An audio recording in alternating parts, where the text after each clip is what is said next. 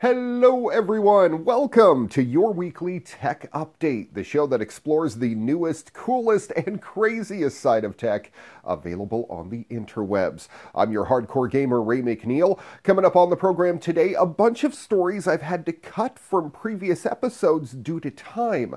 Also, I'm going to show you my review of Ultra Wings for the PlayStation VR. It is so much fun. And happening in this week's What The... A man leads officers on a chase while drunk and is then hit by his own car. I kid you not. That and a whole lot more coming up on your weekly tech update next.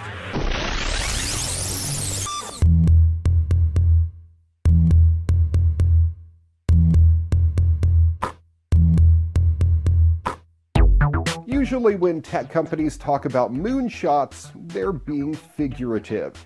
But Vodafone recently said it has picked up Nokia as a partner to put a 4G mobile data network on the moon, the first in history.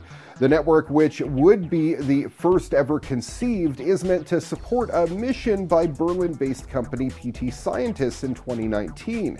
PT Scientists is working with Vodafone Germany and Audi on a privately funded moon landing due to launch in 2019 from Cape Canaveral on a SpaceX Falcon 9 rocket.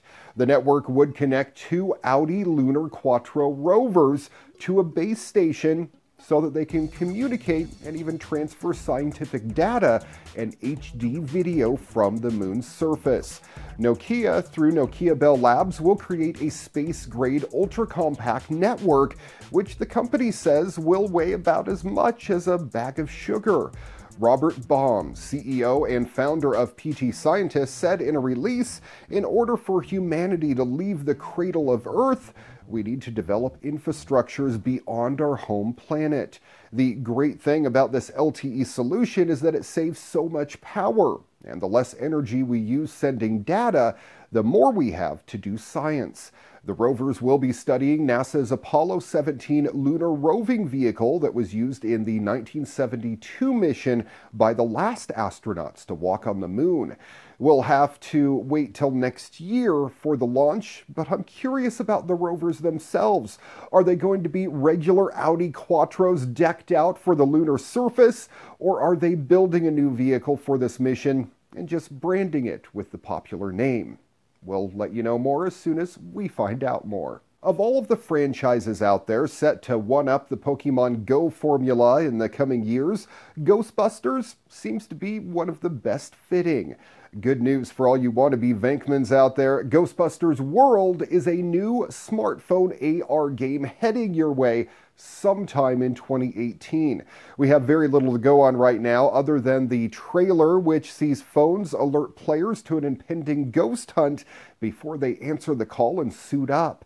The trailer's description promises a state-of-the-art AR game with skill-based gameplay that has players battling hundreds of ghosts that have appeared in the franchise over the years. It's pretty easy to envision this being something special, though. Imagine stepping out into the real world in search of ghost-capturing adventures, meeting up with friends to form your own Ghostbuster squad, and then using your smartphones just like you would a proton pack. It could be awesome. Could this be a contender to Nintendo's upcoming Harry Potter AR game?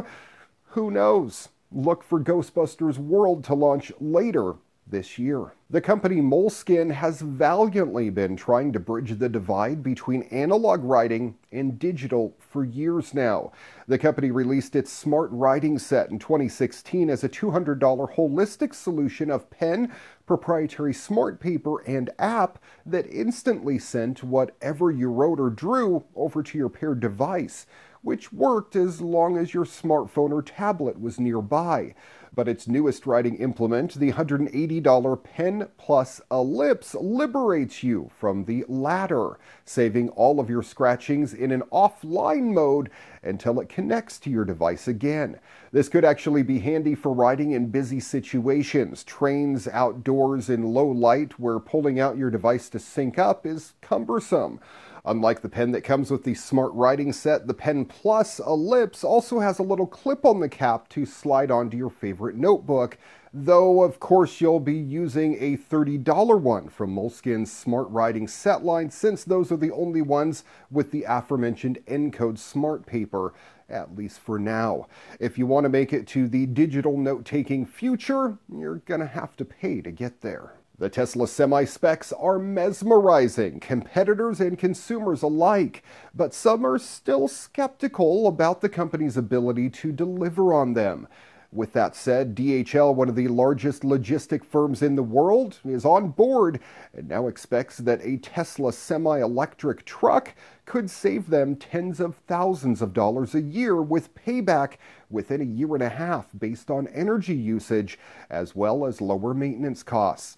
Even though Tesla Semi, which starts out at $150,000, is more expensive than the average Class 8 diesel truck, Tesla estimates the payback period is just 2 years because of the significantly more efficient electric powertrain.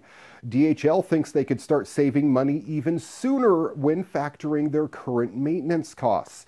Last year, DHL ordered semi-trucks from Tesla, which they plan to use in a test program. It's the only Class 8 electric truck that they are testing right now, but they have several electrification programs for other smaller trucks. DHL announced that Ford won an important contract to build 2,500 of the bigger version of the all-electric van for the logistic company, and they are also using Daimler's Fuso eCanter electric truck.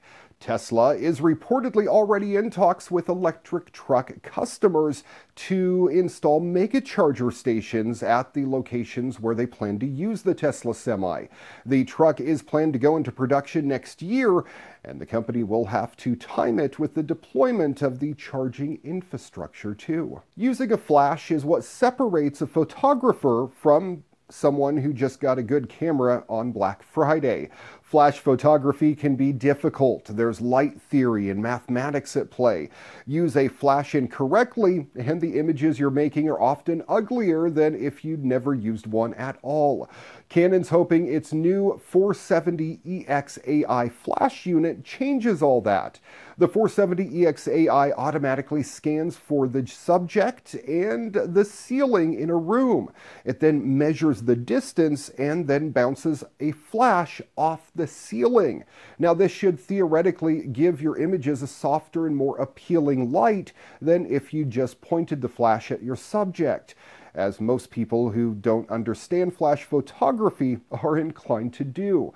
In a recent briefing, Canon made it very clear that the 470EX AI isn't a flash intended for professionals. It's for people who know enough that they need a flash, but maybe don't know enough to properly use it. It does all the measuring using a laser located next to the flash's bulb, which means it should work no matter how dim the room is, but won't work if you block the laser with something like a flash diffuser or your hand, for instance. This obviously isn't the perfect super smart flash, but it is the first full-size flash to try and automatically bounce the light. That's pretty cool. It's also just slick enough that it should grow with a budding photographer. There's a second semi-autonomous mode too that lets you choose the angle of the flash. It then maintains the angle no matter how you position the camera. So for instance, if you set it to bounce off a wall at 45 degrees and then tilt the camera and try to shoot in portrait mode, it will automatically seek out that original angle. And should you go full on pro and start using multiple flashes, it does have an optical receiver mode, so it can work with other flashes you might have in the room. The Canon Speedlight 470EX AI is expected to be available sometime in April for a price of $400. Brick and mortar shopping could be about to change forever. Amazon pioneered the automated convenience store with its newly opened Go supermarket, And now computer vision company A-Fi is introducing the first scalable checkout-free system for stores outside of Amazon's sphere of influence. The technology has the potential to turn enormous retail spaces and small mom-and-pop operations alike into shopping environments of the future, allowing customers to grab and go without the hassle of physically checking out. The system works in largely the same way as Amazon's, with sophisticated camera technology, AI algorithms, and sensors. The difference is its ability to scale. It doesn't require any major retrofitting, which makes it a feasible option for almost all stores. Plus, it offers store owners useful understanding into shopping behavior and gestures. This, according to A-Fi CEO Steve Gu, makes things much easier for shoppers and gives more insights and real-time statistics for stores so that they can better serve their customers and manage overall operations. Gu says the pilot will roll out in one large store, orders of magnitude bigger than Amazon's Go store at the end of this year, with more stores to follow. And then it might be time to say goodbye to checkout small talk forever. Apple is launching its own primary care health clinic called AC Wellness, following Amazon and Warren Buffett's push into healthcare. Similar to Amazon's team up with Berkshire Hathaway and JP Morgan, the AC Wellness Network aims to serve Apple's roster of employees and their families, providing compassionate, effective healthcare to the Apple employee population. 2 healthcare centers are planned to open in the spring in Santa Clara County, California. That's around Cupertino, near Apple Park and Infinite Loop headquarters. They will, the company says, provide a unique concierge-like healthcare experience that is enabled by technology. The company already promoted its Apple Watch as a health monitoring device capable of more than simple fitness tracking. They are advertising for primary care and acute care physicians now, physical therapists, nurses, and other positions too. One job advert for a primary care physician emphasizes the need for experience of preventing future disease and preventative care with an enthusiasm for new methods of care delivery using technology. Apple is also looking to hire designers tasked with implementing staff programs to promote healthy behavior and prevent disease. While data from LinkedIn shows former Stanford employees linked with the firm, Apple reportedly has more than 120,000 employees, and with healthcare one of the largest staffing costs, it will be seeking to reduce its outlay by bringing services in-house and leveraging productive schemes to improve worker health. Healthcare spending totaled $3.3 trillion in 2016 in the U.S. alone, an 18% share of the country's gross domestic product, and 4.3% higher than the previous year. According to the U.S. Centers for Medicare and Medicaid Services, healthcare is a critical recruitment tool for businesses in the U.S., with companies gaining tax breaks for offering services, but the costs of providing those services are growing. Apple will reportedly use its AC Wellness clinics and staff to test its own healthcare-related technologies. The company is involved in studies around heart health, partnering with Stanford School of Medicine using its Apple Watch and its heart rate sensor. It also provides devices and tools to the medical industry that it says will make healthcare more personal. Apple did not immediately comment on the story. Fans will be able to virtually step into the box and swing for the fences this year at select ballparks around Major League Baseball, and then later at home via your own gaming system. It's a first for the MLB's gaming department. They've created a Home Run Derby VR video game. It was unveiled at the MIT Sloan Sports Analytics Conference recently, and the game was given a bit of a trial run late last year. That's when an experimental version of the Home Run Derby game debuted last summer at the All-Star Fan Fest in Miami before a subsequent September deployment at San Diego's Petco Park and then Arizona's Chase Field. Now it will be rolled out to at least 10 ballparks for the 2018 season, in a case of MLB looking to go international. Two of the ballparks will be in Puerto Rico and Mexico City, where games will be played this year. Puerto Rico is hosting 2 games in April between the Indians and the Twins, while the Dodgers and Padres will play a 3-game set later on in May. The game at ballparks will feature a bat with sensors built in and the VR headset. Players will look to drive the ball out of the ballpark and gain extra points for hitting targets in the stands. There is no cost to fans and is part of the ballpark experience.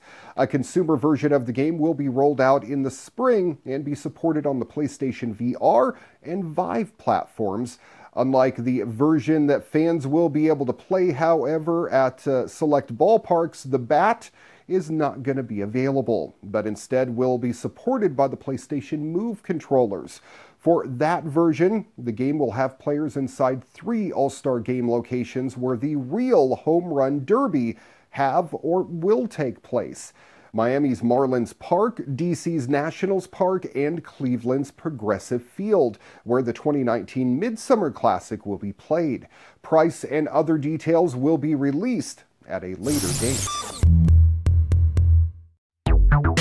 Nissan Motor and Dina announced recently that field tests of Easy Ride, the self-driving taxi service they developed together, will begin next month in Japan. This means that Nissan and Dina now rank among Uber, Lyft, GM, and other companies pioneering self-driving taxi pilots, with the goal of launching commercially within the next few years. Dina is a Tokyo-headquartered online services company that is probably best known outside of Japan for a partnership with Nintendo that has produced mobile games like Fire Emblem Heroes. Its other services, however, encompass a wide range of verticals, including e-commerce, entertainment, healthcare, social networking, and automotive tech. 2 years ago, Dina launched its first production vehicle with French autonomous vehicle company Easy Mile, which are used to provide a driverless shuttle service called Robot Shuttle in Japanese cities. Nissan is one of several Japanese automakers that want to get self-driving vehicles on the road by the beginning of the next decade, motivated by the country's aging population, which needs more transportation options, and of course the 2020 Summer Olympics in Tokyo. The Prime Minister has said he wants self-driving vehicles to help with transportation during the Games and also to serve as a showcase for Japanese manufacturing and technological prowess. The government is currently in the process of drawing up laws meant to make testing and commercialization of autonomous vehicles more efficient. Nissan and Dina say they're planning to launch their full service of Easy Ride in the early 2020s after a limited rollout. And in this week's gaming news, it's my review of Ultra Wings for the PlayStation VR. I held off on this game for quite a while because, well, quite frankly, the simplified graphics turned me off, and, you know, I'm deathly afraid of heights. But after going through the training and playing a few hours, I have to say that they made a decent flight sim, and it's one of the more polished feeling games on the PlayStation VR. You start out slow with a ultralight. It's a hang glider with a seat and engine, if you're not familiar, so you can fly it like a plane. Its controls are simple but accurate. Within a few seconds and a couple of switches, you're able to press the ignition button, start the vehicle, plunge the throttle to full, and take to the skies. Training is simple enough, and once done, you have access to the missions available in your office. Completing missions earns you money, which you can then use to buy other airfields and eventually other vehicles. The missions are simple in concept, but as you progress through the game, more and more real flying skills are needed to make it through. One mission has you flying through targets in a certain amount of time, and then directs you to make a landing to complete the task. Like a dartboard, going through the center of the targets nets you more points. Another mission has you collecting rings before time runs out. There's a delivery mission too, where you're tasked with landing on a target somewhere on the map. And again, just like a dartboard, the closer you touch down to the center of the target, well, the higher your score. My all-time favorite set of missions is the balloon pop. On the ultralight, you wield a dart gun pistol and shoot with your left hand while flying with your right. You're able to shoot 360 degrees around you while zooming around this awesome yet cartoony island setting. Eventually, you graduate to another island and another airfield where you are given a chance to earn money to purchase a jet-powered glider. The jet glider is a blast to fly. You have a fuel tank, and when you hit the fire button, it blasts off for about 30 seconds before shutting down, just like a space shuttle, and then it leaves you to glide on your own. Now, depending on the mission, you may have enough fuel to hit the engine button a few times before needing to land. Eventually, you get a stunt plane and then a racer as you work your way through owning all the airfields in the game. Ultra Wings is a great game for the first couple of hours, then it does feel a bit repetitive and just seems like there should be so much more. 4 planes and a few game modes makes for a wonderful VR experience, but I think it falls short of being called an actual game. A pro gamer could probably make it through in about 3 to 4 hours, but it may take longer for everyone else. I have 6 hours in now and still have not completed it, but the missions get quite difficult and you need some great flying skills to make it through.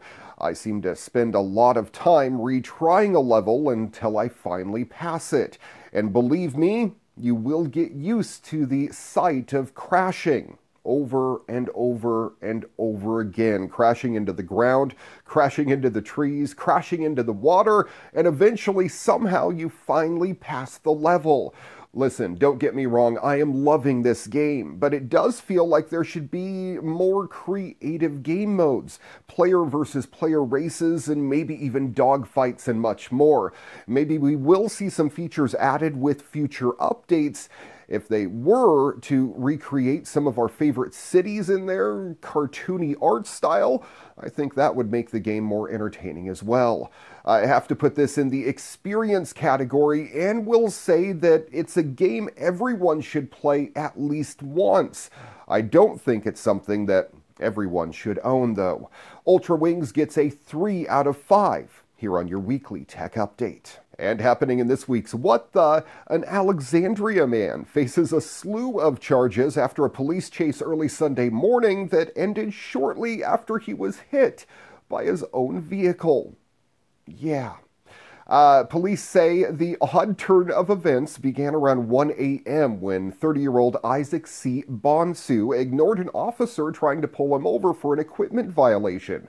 Bonsu continued driving, turning left onto a highway, and apparently didn't go far, according to police. He allegedly made a left turn entering a Starbucks parking lot, then began heading north on a service road. He continued before bailing out of the vehicle. Bonsu's car, which was still moving at the time, then hit him as he tried to run around it. He tried to run away but was caught and arrested after a brief foot chase. Bonsu was charged with, get this, DWI, possession of marijuana, driving on a revoked license, hit and run, disregarding police signals, tint violation, and possession of an open container while operating a motor vehicle. And court records indicate this is not his first DWI charge, but his third, with previous convictions in 2012 and 2015. I'm guessing he's going to have a hard time getting his license back. Bonsu was not seriously injured. Thanks for watching your weekly tech update. If you have a story you think I should feature on the program, shoot me an email, djraymcneil@gmail.com. Find us on Facebook too, @YourWeeklyTechUpdate. And of course, you can now check out our podcast on iTunes Podcast. Till next time, I'm Ray McNeil. Good night, world.